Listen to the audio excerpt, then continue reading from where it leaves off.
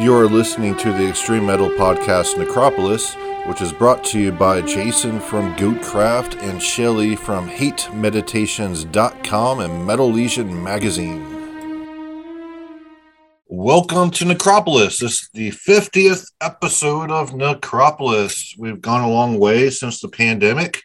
And I am Jason, the Master of Ceremonies, also known as Lone Goat from Goatcraft. We do have co-host Shelly returning today from HateMeditations.com and Metal Legion Magazine. Thank you, Shelly, for coming back.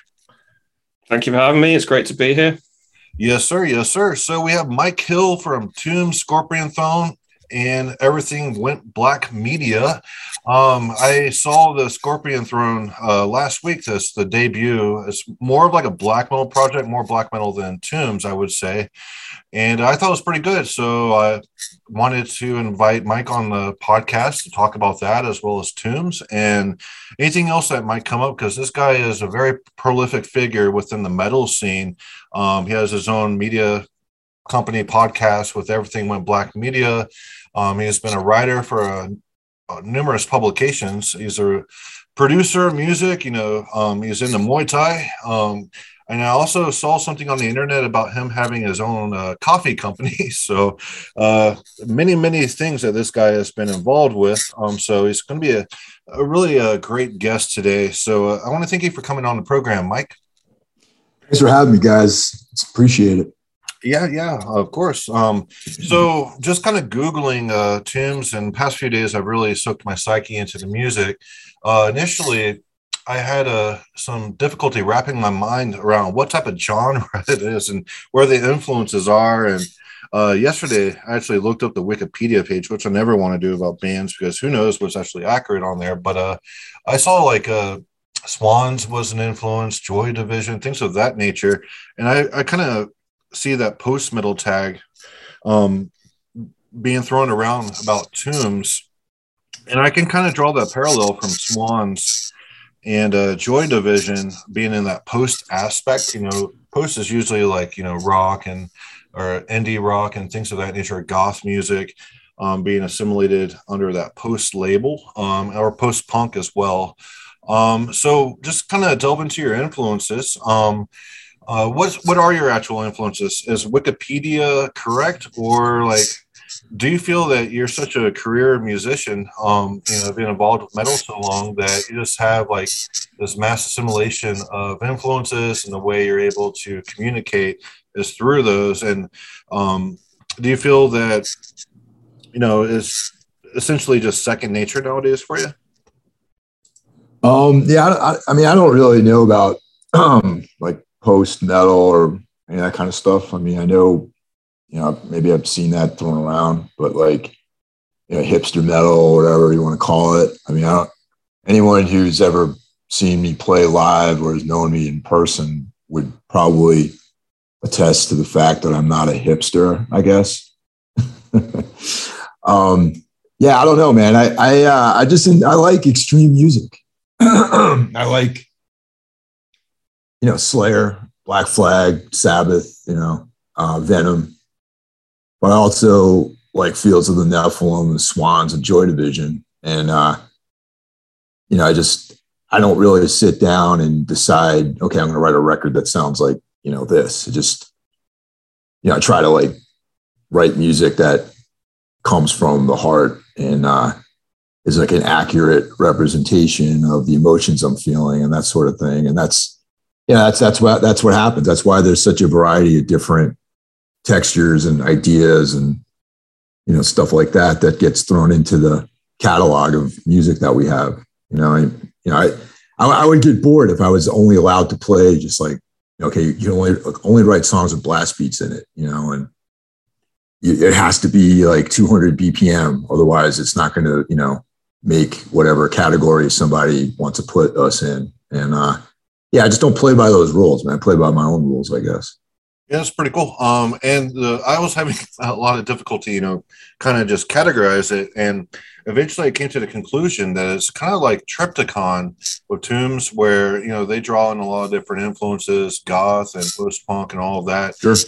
and they're able to execute, you know, some very, very catchy melodies. And, you know, and everything that I noticed about your music is that a lot of the songs, there's like purpose to each individual section. You know how a lot of bands will have kind of like a riff salad, especially of OSDM nowadays, where they just kind of compose and it's like riffs that sound cool, but once they're stitched together, it's just kind of riff salady. But your music is, there's like a narrative structure. Each place in the song has its purpose to drive the song along. So when you approach the songwriting process, do you like conceptualize the entire song rather than bits and pieces within it?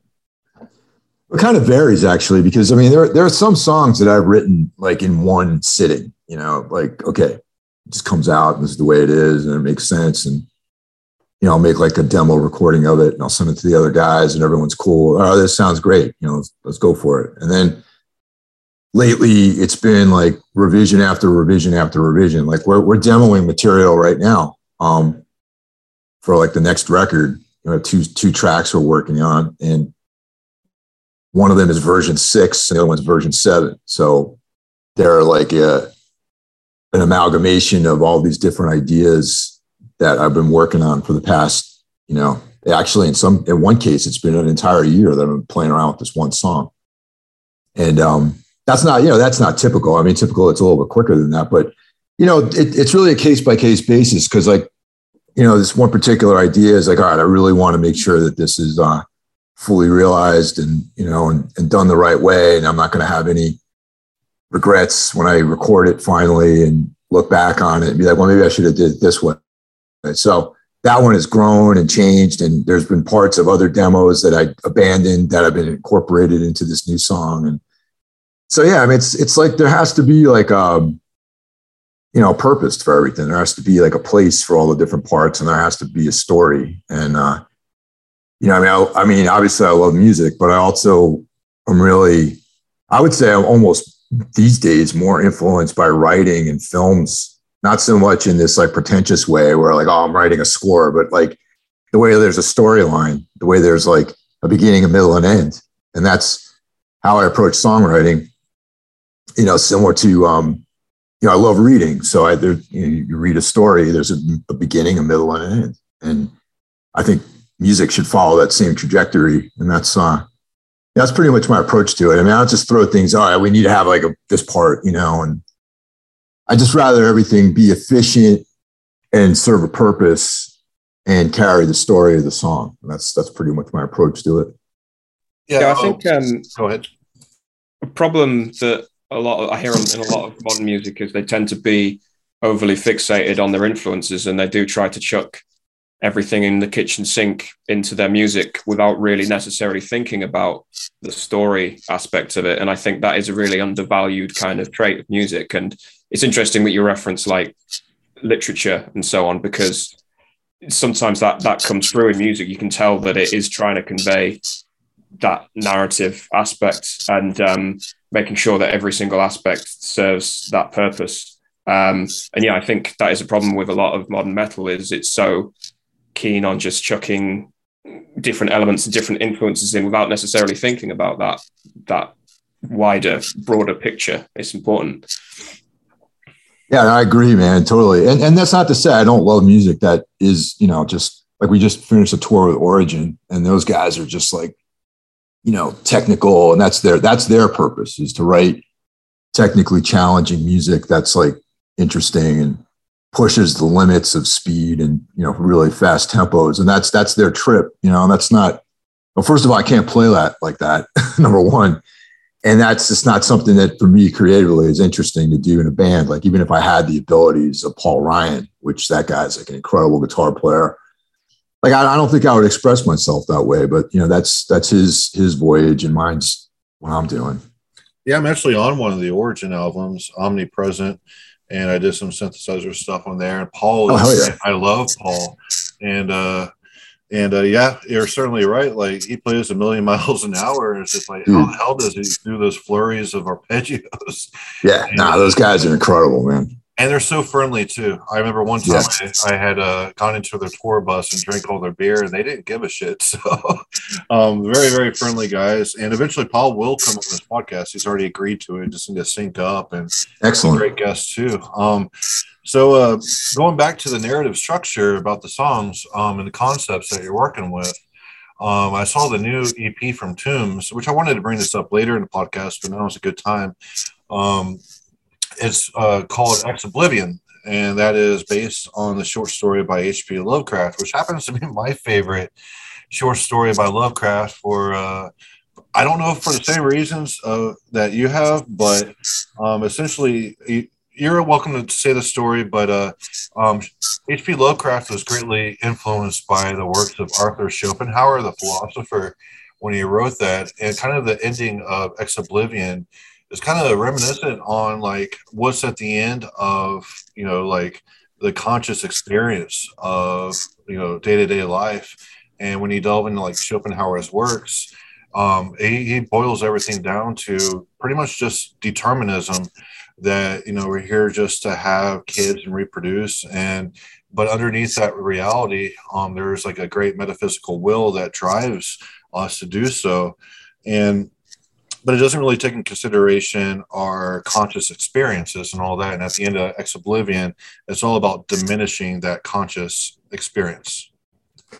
Yeah, definitely. I mean, that's I wouldn't say our song is like it's inspired by that concept, but it's not like a retelling of that story necessarily. I mean, you know, I also would throw like Thomas Ligotti is like more. I would say Ligotti is probably more inspired by Schopenhauer than Lovecraft, really. And the two concepts I was kind of playing around with were, there's a story by Ligotti called The Darkness, the Shadow, which is like, you know, basically addressing the same topics that you were discussing when you were talking about Ex Oblivion. And, you know, a lot of that, like that story essentially is like someone wondering about what lies beyond the portal of life. And then there's, you know, the consciousness like coming up with these fantasy worlds of like, okay, there's like this beautiful garden or city on the other side of this doorway. And then when it's too late, you realize the doorway's open, and then you see just blackness beyond that. And that's, you know, that follows my very belief worldview as well. And so, I mean, that feeling is what went into the Ex Oblivion track that we did. And to differentiate it, we spell it differently than the Lovecraft story, you know. Yeah, he has an E on the end of Ex Oblivion or whatever you pronounce that. And going into your martial arts experience, like Muay Thai, another correlation that I can make to that is like when someone gets knocked the fuck out and they go black, it's kind of like, you know, ending the consciousness for a second there, and they come back and they're like all disoriented and all of that. But, you know, it's like, oh yeah, I'm alive, I'm experiencing life and all this. But that moment when they get knocked out, you know, those lights go out and they pass through that gate. Sure. Yeah. I mean, I've never been knocked out. I've been choked unconscious in jiu-jitsu before, but I've never been KO'd in Muay Thai. I've been, you know, hit pretty hard and rocked pretty hard, but I never lost my consciousness through that sport. But you know, one time I was training jiu-jitsu, and I was like, what happens if I don't tap to this choke? And this narrowing portal of, you know, just like this, everything turned into this like really small circle, and then there was just blackness. And then so I don't know how long I was out, probably just a few seconds, I imagine. And then, you know, I woke up and everyone was like standing around me, and I was like, are you okay? I'm like, yeah, I'm fine. I had a very similar experience. I was in the Air Force, but off duty, UFC was really big at the time. We would spar behind the barracks, and someone got me in a headlock, and they didn't like cut off the airflow. They just cut off the blood flow. Yeah, it was a blood choke. Yeah. Yeah. And all of a sudden it's like, I'm waking up off the ground. It was like, what the fuck? Like, just crazy. Yeah, crazy, very disorienting when you come back from something like that. And yeah, pass through that gate for a moment there and come back to reality. It was like, okay, the survival instinct comes back too, where, you know. I'd much rather get get choked unconscious with a blood choke than get suffocated. Like, I think being suffocated is more uncomfortable than the blood choke, actually. Yeah. You don't feel it. That's the thing. So yeah. Very cool. Very cool. So the main reason you're on the podcast today is because I discovered Scorpion Throne. And with that, I thought it was like really great black metal textures that you're putting together. However, once I delved really into Tombs, I'm seeing a lot of the same kind of textural components in Tombs that are in Scorpion Throne. However, the other members in Scorpion Throne are different than Tombs, other than the drummer is an ex-member of Tombs. So why did you want to put Scorpion Throne together while you have Tombs going on? I mean, Scorpion Throne is more of a project kind of band. You know, I don't imagine us playing live ever. It's more of I just wanted to do something different. And I had a bunch of material that, you know, I just felt like it belonged somewhere else, you know, and not necessarily as Tombs, you know, material. So, yeah, I'm always working on stuff, you know what I mean? And just something that's more personal, I guess, which sounds ironic since, you know, I'm the only remaining member of Tombs was on the first album, and the band has always been very personal, but this is just something that was, had more of an open-ended kind of vibe to it, where there's like, you know, I can make like an electronic record and call it Scorpion Thrones, or I can make an ambient record and call it that, you know, or I could make what I just put out. I mean, there's a lot of material that is still in the works right now that's even more different than the stuff that we have on that 4-song offering that just came out. I originally was even thinking about just doing with like programmed drums and playing all the instruments myself and just, you know, really have it as a solo project. But I realized I kind of missed playing with Andrew, and he and I are, you know, really tight friends. And I just asked him, I said, you know, rather than me trying to make beats, why don't you play drums on it? And he was like, yeah, I'd love to play, you know, start working together again. And then same thing with bass. It's like my friend Mike G plays in a bunch of bands over here in the New York, New Jersey area. You know, Windfarer is a great band. Replicant, Future Sentient is a band that he does with my drummer Justin from Tombs. He's just a guy that like we always talk about music. We always have a lot of the same interests, and I just asked him if he wanted to play bass on it, and so that's how the core of the band formed. I'd already had the 4 songs written, and you know, Andrew lives in Ithaca, New York, and he was able to record his drums up there. And then Mike recorded everything at home. He sent me the bass tracks, and Justin, the Tombs drummer, he mixed everything. And yeah, just like a friend, you know, friend thing, like family project. You know, it's all people that are friends, and I guess that's was really what was important to me, was where it was like a very brotherly experience, you know, and you know, the songs themselves, like they were very dark, and you know, and I'm the kind of person who's like, I'm the go it alone kind of guy. Like I don't reach out to people really when I have like hard times.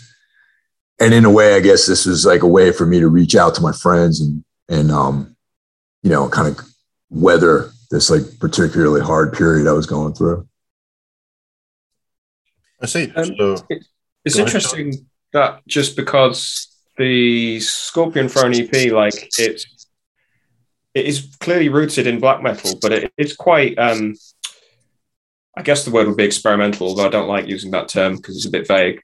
But it is, you know, it has a real character of its own that's not quite like anything that I could place off the cuff. So yeah, again, was that kind of like a spontaneous process, or did you set out deliberately sort of from a point of creative freedom, something very different to Tombs? Yeah, well, that was the only criteria, was that it had to be different than what I was doing with Tombs. And you know, but I mean, obviously, since I'm the one writing the material, it's like obviously there's going to be a similarity to it. But I think that was the criteria. Like I have like, I mean, I can look on my hard drive. There's 25 songs that I wrote for this project. and I picked 4. So it's like, I just went through the whole thing, and I had this very, very tight criteria, and things that didn't sound like they belonged with Tombs, I wanted to make into this project. And whatever turned out that I felt strongly about was what ended up on the 4 songs. And, there's some of this stuff. I'm actually surprised that people, to me, it doesn't really sound like black metal. It's like, to me, there's like, I hear like, more of like a Sam Hain kind of vibe, like more of like a, like Swans or like Death in June or something, I mean, what do I know? You know what I mean? I just like, that's what I was thinking, but if other people interpret it differently, that's totally cool too.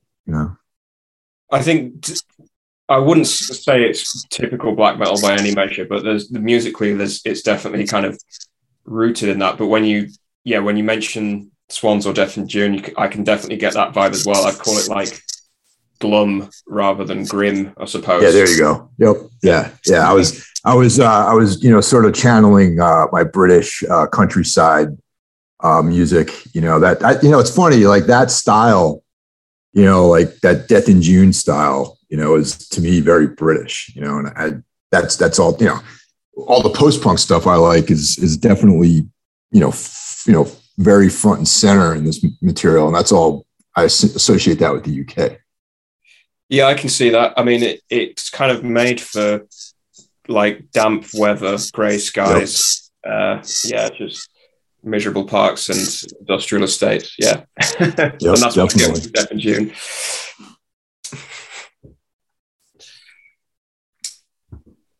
So speaking about black metal, being that, I view Scorpion Throne being, quite rooted in black metal, and I thought the textural components were really good. But what are your thoughts on black metal in general? Do you view it as like the most artistic form of extreme metal, if that makes sense? Because I kind of do.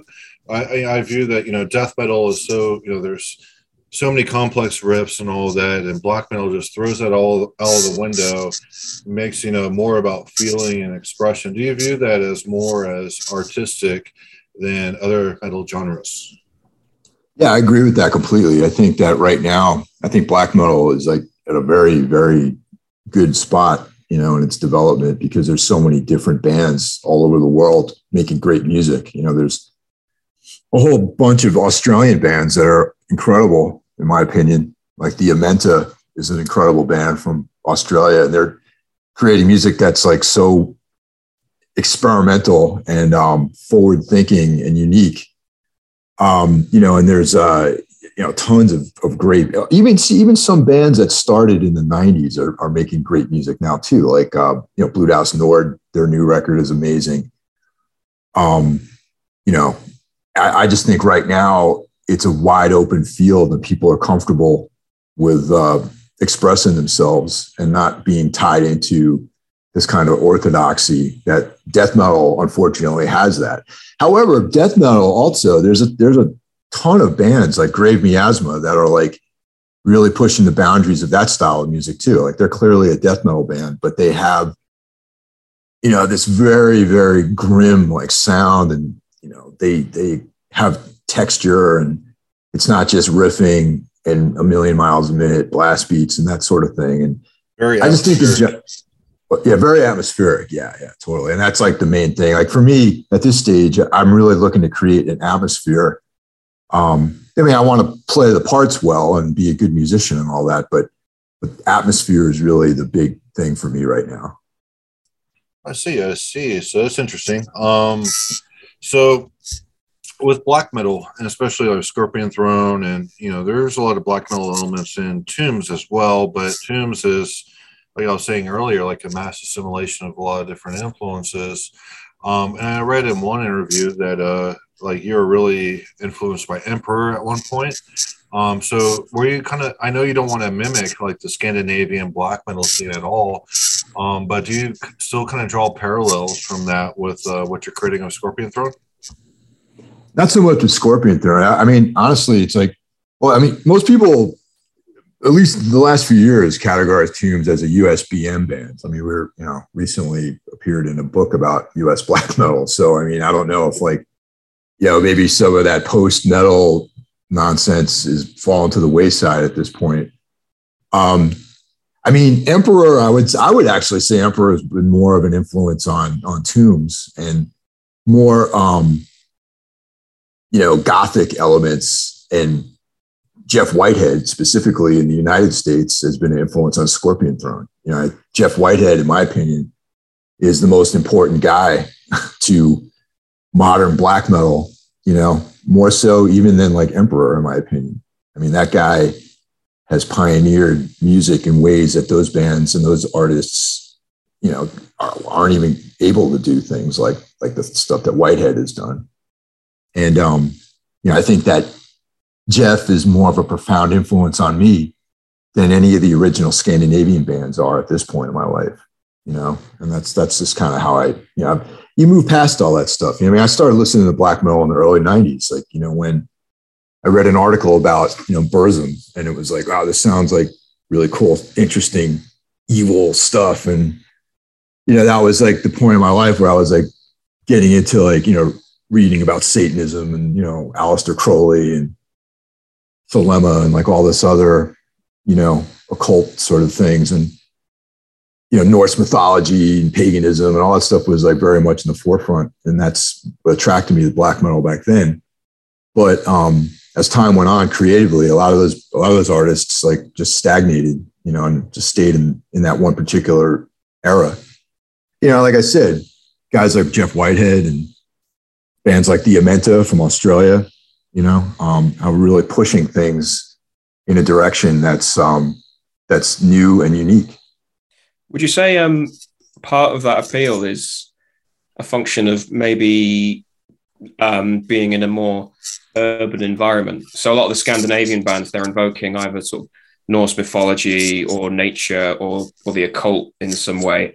But the striking thing that American black metal bands brought to the fore in the 2000s onwards, Leviathan included, was using the same kind of techniques and textures, but making it much more, urban, concrete alienation rather than alienation in sort of the natural world or things beyond our immediate experience. And working in, elements of industrial and post-punk at the same time as well. So would you say the appeal kind of sits partly in the experiences of the musicians as well? Yeah, I think there's definitely truth to that. I mean, it's living in an urban environment, New York City and, other cities across the world. You're not necessarily isolated physically from people. You're isolated like emotionally from things. And that could be one of the key elements in the way that more modern US black metal has progressed. I mean, of course, there's like bands like Wolves in the Throne Room who are like, they're into nature and all this sort of stuff. But I think in general, the music that really resonates with me has that sort of urban alienation sort of vibe to it, anxiety, fear, these like dark streets, that whole thing is a very, very much part of the experience, I think, in modern like US black metal. Also, I kind of draw a parallel that, you're talking about Jeff Whitehead. I view his music as very introspective, as I do yours and other USBM artists, whereas you look at the second wave of black metal going from Norway, a lot of those guys, they wanted to come up with their own form of music, essentially, and it was really an outward expression with that, because they wanted to challenge what was the standard of death metal and show that it's like, no, death metal is too fun. We need to be more serious with our music. And it was like this outward expression with the second wave. Whereas, it's been so many years since that in USBM, there's so many different gradations of what USBM is, but I kind of view like a lot of it is very introspective, not necessarily urban. But yes, there could be an urban aspect to that, but more of like not liking being around, the cityscapes and mundane reality where, there's all these concrete cities and no heat sinks, things like that. But I view it as, a lot of USVM as very introspective. Would you agree with that? Yeah, no, definitely. I totally agree with that. And it's less like the second wave, I think, was like reacting, like a reactionary kind of thing, where they were like, okay, well, there are bands like Morbid Angel and whatever, like doing their thing. They got full color painted record covers or whatever. I mean, even though Morbid Angel to me is a pretty grim band, especially in the, Authors of Madness and Blessed Are the Sick, those are, great records. And I think anything that came out post 2000 is not so hung up on reacting to death metal, and trying to, be anti-death metal and just use black and white imagery or whatever, having crappy recordings. Like, that's kind of like, that's not really the vibe. It's trying to express internal darkness and create something to the best of your ability, and not necessarily, and if you're the best of your ability is like with your laptop at home, that's fine. That's okay. But if you want to create like a, in an auditory sense, this totally crushing album that has all these technical ability being showcased, that's also valid too. There isn't like, okay, we can only play these 3 chords in our songs because, I mean, I get it from back then, but now it's like 20 years later, at least, actually more like 30 years later. And, you can't have this orthodox approach to the music, otherwise you're just going to be like a rockabilly group that's playing Elvis riffs, or something like that. That's how I see it, at least. Yeah, it's interesting you bring up the sort of aspect of, I mean, it's been kind of uncharitably called bedroom black metal because people record it in their bedroom on a laptop. But I don't think there's anything inherently wrong with that if that's the means by which someone can express themselves and it resonates.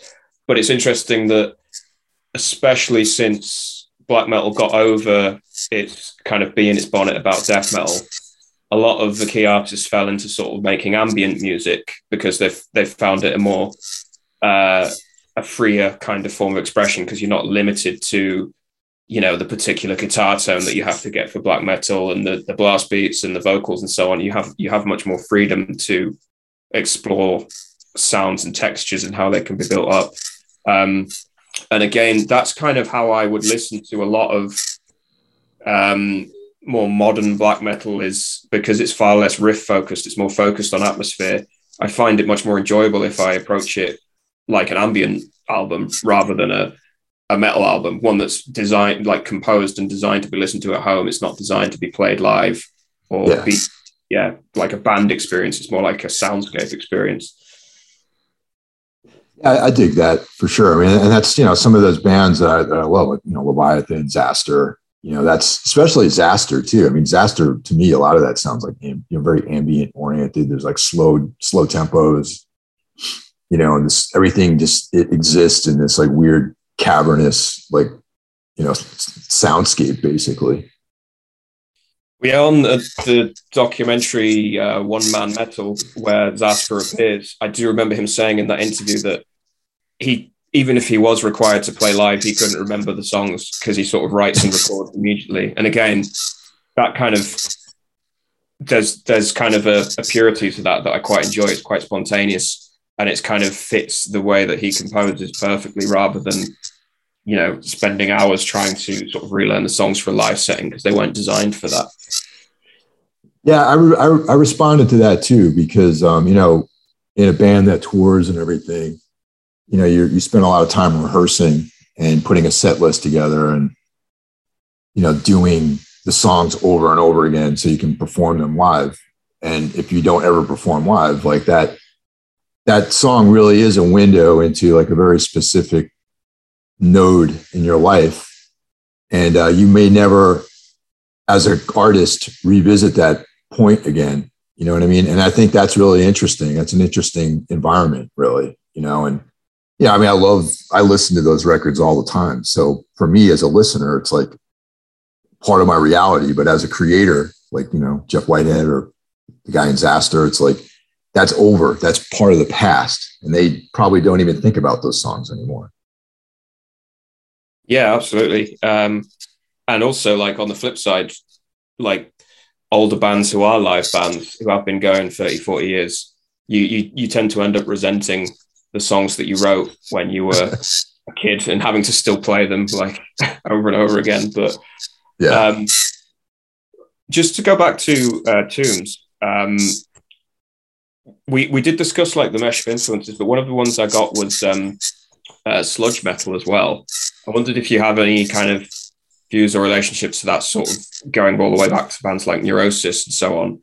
Oh yeah, 100%. Neurosis is like they're have always been a huge influence on me. You know, it's funny to think. I think of them as like punks. You know what I mean? Like they're these like kind of like East Bay guys, you know, that are punk rock dudes. You know, and they just were pushing their music in their own unique direction. Like they're pioneers, really. I mean, if you think about how they started out, you know, and then they make records like, you know, Enemy of the Sun, you know, it's like, well, yeah, like they started as a hardcore punk band, didn't they? Their first album is pretty straight up punk, like.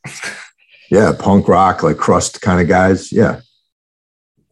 But yeah, like that style was very influential on the metal scene on both sides of the Atlantic from the late 2000s on. And I remember at the time just not being very interested in it because I was fixated on black metal. That's my wheelhouse. But everyone was into either the sludge metal or what's loosely referred to as post metal, or like the stoner rock stuff as well.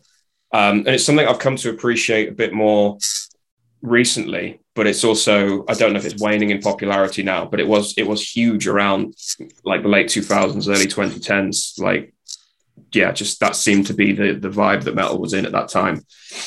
Yeah, no, for sure. You know, I mean, Neurosis, like probably the height for for them, I think career wise, their height was like mid 90s, like 97, 98, you know, when Through Silver and Blood was out and they were doing Ozfest and touring with Pantera and doing all this crazy stuff. And that's probably when they actually crossed over into metalheads, you know, world, because, you know, prior to that, Neurosis was like, you know, touring with bands that were like on Alternative Tentacles and, you know, kind of like these noise rock, like they would tour like Unsane or something like that, you know, and when they started doing these bigger high profile metal tours, I think that's when it started sinking in with metalheads, you know, that this is actually something viable. Yeah, definitely. They sort of have that crossover appeal where they could sort of span a lot of different scenes and kind of reach out like that. The other band I was thinking of, I was just reminded that I saw Neurosis a couple of years ago in London, but they were supported by Godflesh as well. Oh man, yeah. Have that crossover appeal where I meet like goths or just fans straight up indie that are huge fans of Godflesh or fans of electronica as well, but they're still very much within the metal milieu as well. Yeah, it's weird. We played with Godflesh in the States here. They did like 3 shows in the United States, and then we played the New York date with them.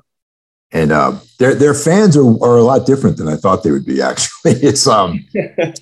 I mean, I got into Godflesh when they were, you know, like an Earache band. You know, they would tour like Napalm Death and like death metal people like Godflesh, and so I'm approaching it more from that, you know. And then like when we toured, we didn't tour with them. We just did that one date. We played in New York with them. It was like a very like a crowd that probably knew nothing about death metal or metal at all. You know, I mean, there were people that were there that were interested in us, you know, but, you know, by and large, it's a Godflesh show. And, you know, I mean, we were direct support, but like, you know, it was mostly their fans, obviously, you know, and there was like people who were like, what's all this bullshit like on stage, you know? I was like, wow, what a surprise, man. I was like, you know, I remember seeing Godflesh like open, you know, play with like Obituary and stuff, you know what I mean? Yeah, that's weird, that, because whenever I've seen them in the UK and Europe, like they're in a metal context, like their crowd is very much metalheads, or they play metal festivals. They're always like, you know, the outlier band, because obviously they have, you know, the drum machine and the very like harsh industrial sound, but it's very much like a metal experience still. But I have always been aware that they have that broad appeal as well, and I think I always put them on that list of like metal bands for non-metalheads, because non-metalheads sometimes find the either the textures of black metal too alienating or the riff salad of death metal too dense, whereas the bands that we're discussing tend to create a bit more space and a bit more of a breathing space for the listener to kind of immerse themselves, whereas death metal, there's no entry point. You just have to kind of dive in, I suppose. Well, Shelly, can I add on to that? Back another Air Force story. I was dating a girl while I was living in Japan, and she liked the band Tool. I'm like, well, Tool ripped off Godflesh. Here's Street Cleaner, and she dug that. So that's someone who wouldn't be necessarily metal in our eyes that was able to get into the Godflesh. But yeah, what are your thoughts on Pitch Shifter? I recently rediscovered that band and their industrial album, which is Total Godflesh Worship. Have you heard that, Mike? Oh yeah. I mean, I have that record. It's cool, but like it is a very heavily influenced record that, I mean, it's a Godflesh record, really. You know what I mean? It's like, I mean, it's cool. Like I have it, I backed that band, I've seen them live like back, years ago. I support their, ability to go out there and do things, but really let's be honest here. It's a very, very, it's a Godflesh record. You know what I'm trying to say? So Godflesh clone band or something like that. Like, yeah, like, but they're good though. Like I still like their songs though. It's cool. I mean, it's just not incredibly, original, shall we say? The thing about Pitch Shifter is the moment they started to sound more like themselves and not Godflesh with their second album, Desensitized, they started to bring more like Ministry influences in as well. But I still think it's a good album. It's a good, catchy, kind of groovy industrial metal album. But the more they found their identity, the more they kind of fell into the new metal trap, which is a bit of a curse for them, which is a shame because they could have been quite a nice accompaniment to Godflesh. But yeah, I won't labor that point too much, I suppose. Yes, no, totally. Yeah, but Tool, I like Tool as well. I mean, the first time I saw Tool, they were opening for the Rollins Band, and I was like, this band's kind of interesting. They got really good drummer. They got like this dude, this like skinny dude with like funny haircut, like the singer, and he's singing. I don't know. I thought they were pretty cool. I wouldn't say I'm the biggest fan, but I admire their creativity, and they do interesting music, I think. Well, they're another like ambiguous band, I guess, in that a good chunk of metalheads like them, but they do have that cross appeal. Like I've never been a fan, but I don't resent them. But they are a good like crossover band where people will either get into metal through them, or people will kind of experience the metal scene via Tool because they have that crossover appeal amongst like fans of all sorts of genres will probably like them. So yeah. Very cool. Very cool. So I do have a couple more questions. What are your thoughts on elitism, Mike? Elitism. Like, do you think you want me to answer the question as, am I an elitist, or do I think that people are elitists? My thoughts on. From my perspective, I had never heard of Tombs until I invited you on this podcast. Okay. I might be considered an elitist because I'm more into like the old school death metal, second wave black metal, things of that ilk. And, I had to really approach your music with an open mind to appreciate it. And, that took some effort on my end because, I'm so used to the forms that I'm used to. And, I had to, the first time I heard Tombs, I'm like, well, this sounds like, either Triptychon, Belphegor, things of that ilk. And, and then I sat down and listened. I'm like, where are all these influences coming from? Then I had to start wrapping my mind around it. And then I was able to pinpoint specific things. But as a whole, like we were talking about earlier, like your songwriting capability is top notch, is up there with the best. Oh, thank you. And, say for my instance, say I never came around to liking Tombs because I'm so entrenched in the quote unquote like old school death metal and second wave black metal, things of that nature. What are your thoughts about people like that?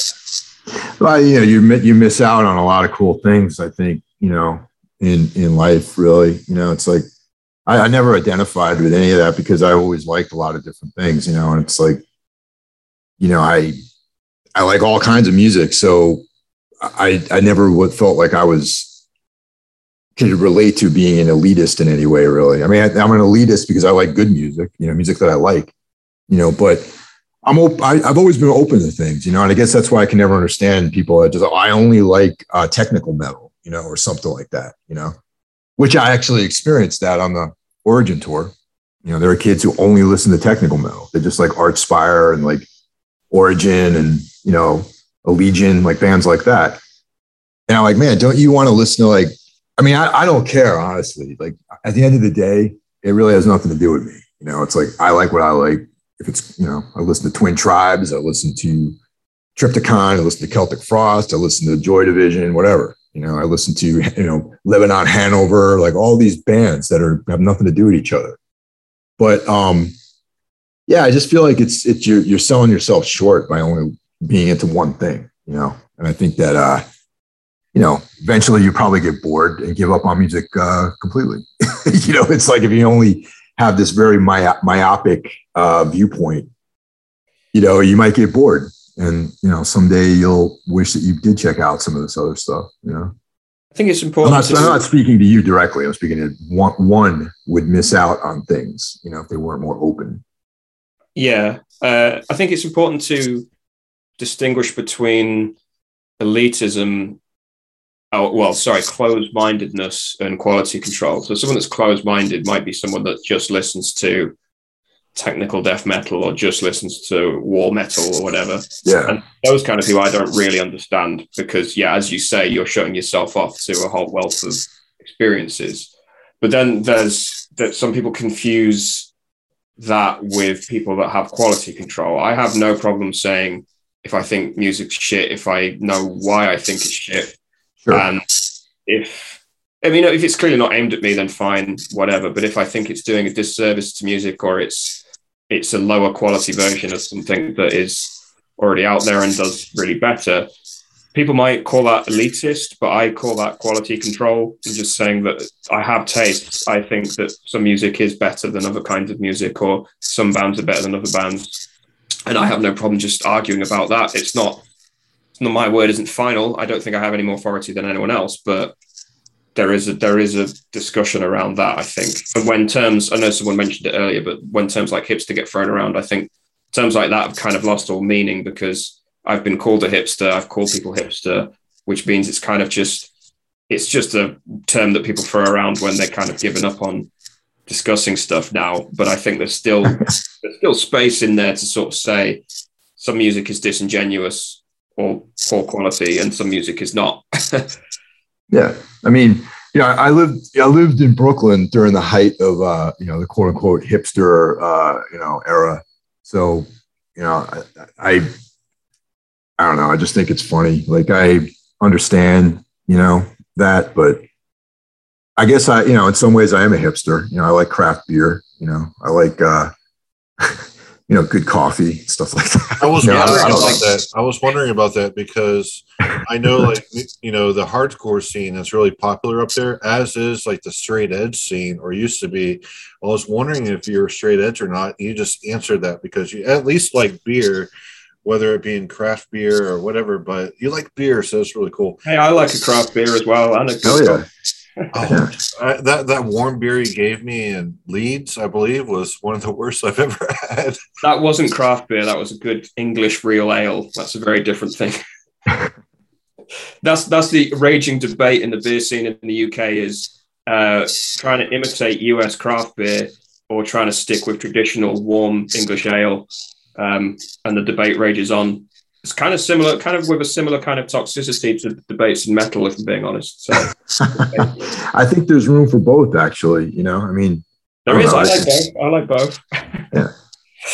You know, I mean, just to answer your question, now hardcore has like no real meaning to me in my life. Honestly, it's like you know, maybe when I was a kid, I was into hardcore. You know, it's like obviously Black Flag is like, you know, one of my favorite bands, and that's pretty much where it ends. I mean, I like, you know.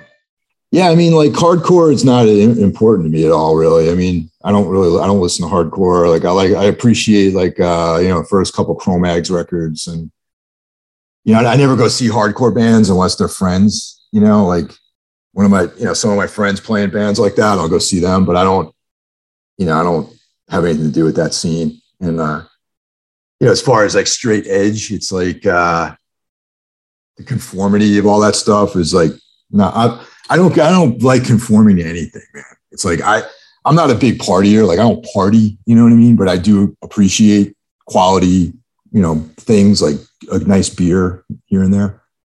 So I don't know. I just like, I do my own thing, man. Like that's really what it comes down to. It's like, I don't, you know, hardcore music is like very, I don't know. It just seems very regimented and I don't know. I don't know. It seems very uninclusive in some ways too.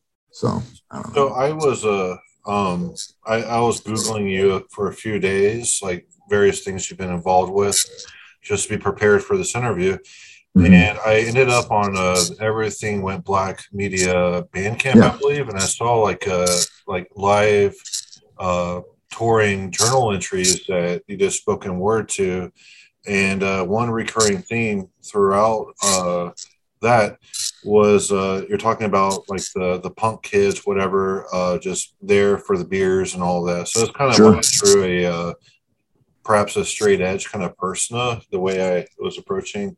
No, I mean, it's not, it's more about like being a wasted piece of shit as opposed to someone who has control of himself, you know, like that's really where I'm coming from with that stuff.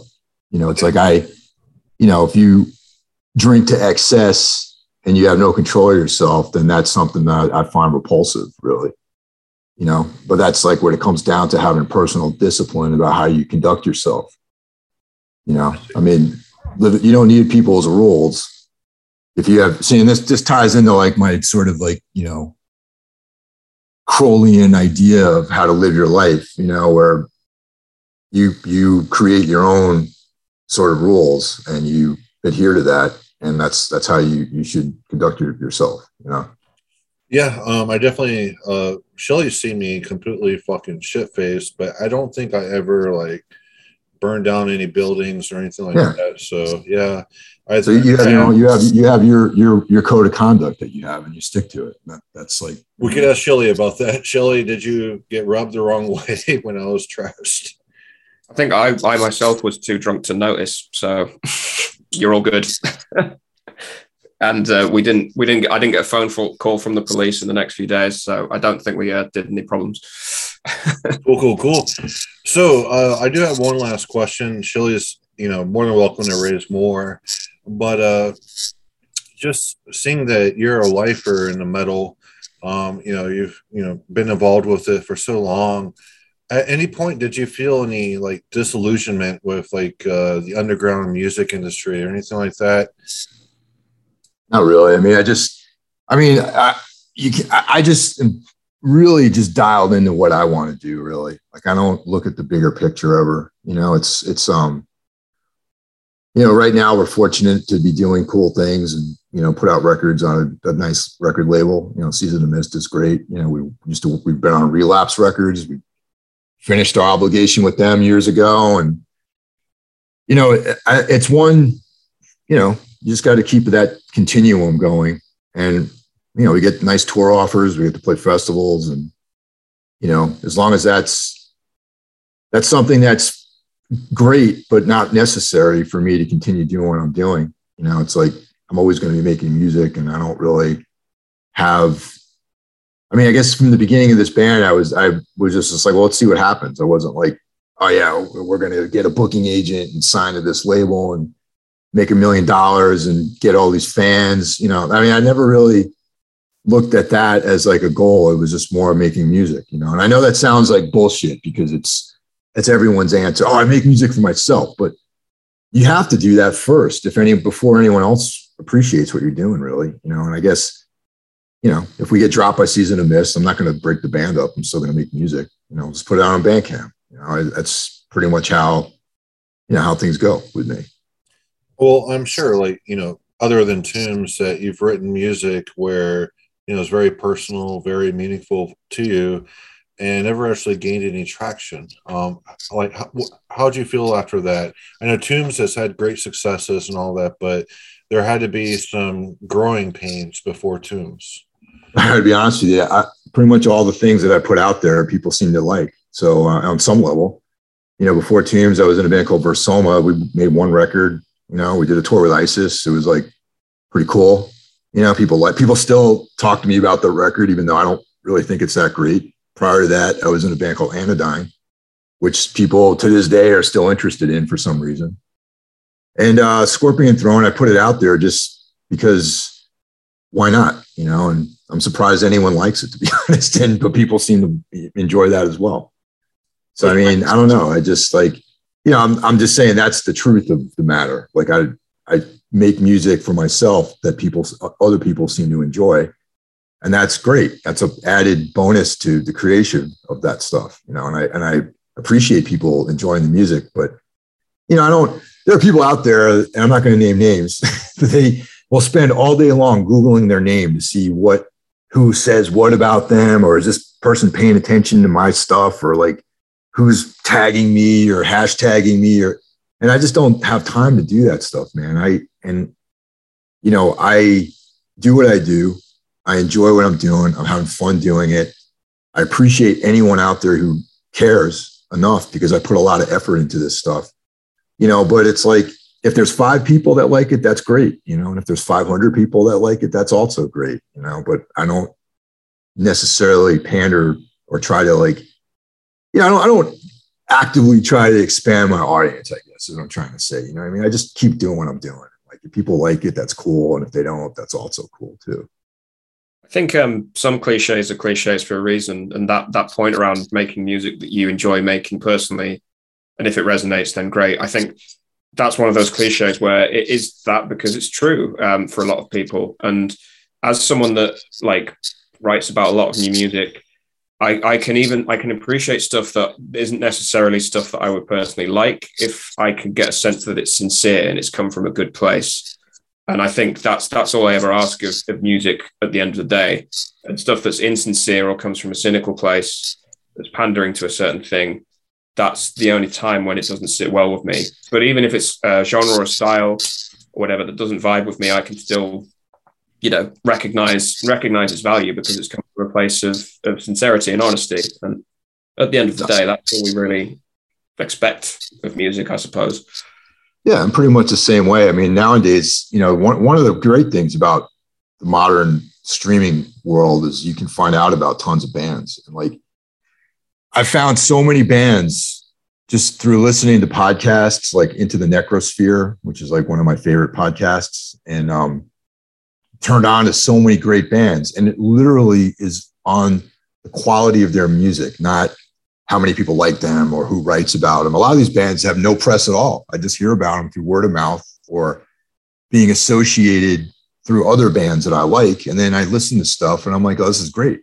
And it's completely this very objective way of finding music. And it has nothing to do with popularity or which guy was in what other band or any of that kind of stuff. And I really like that.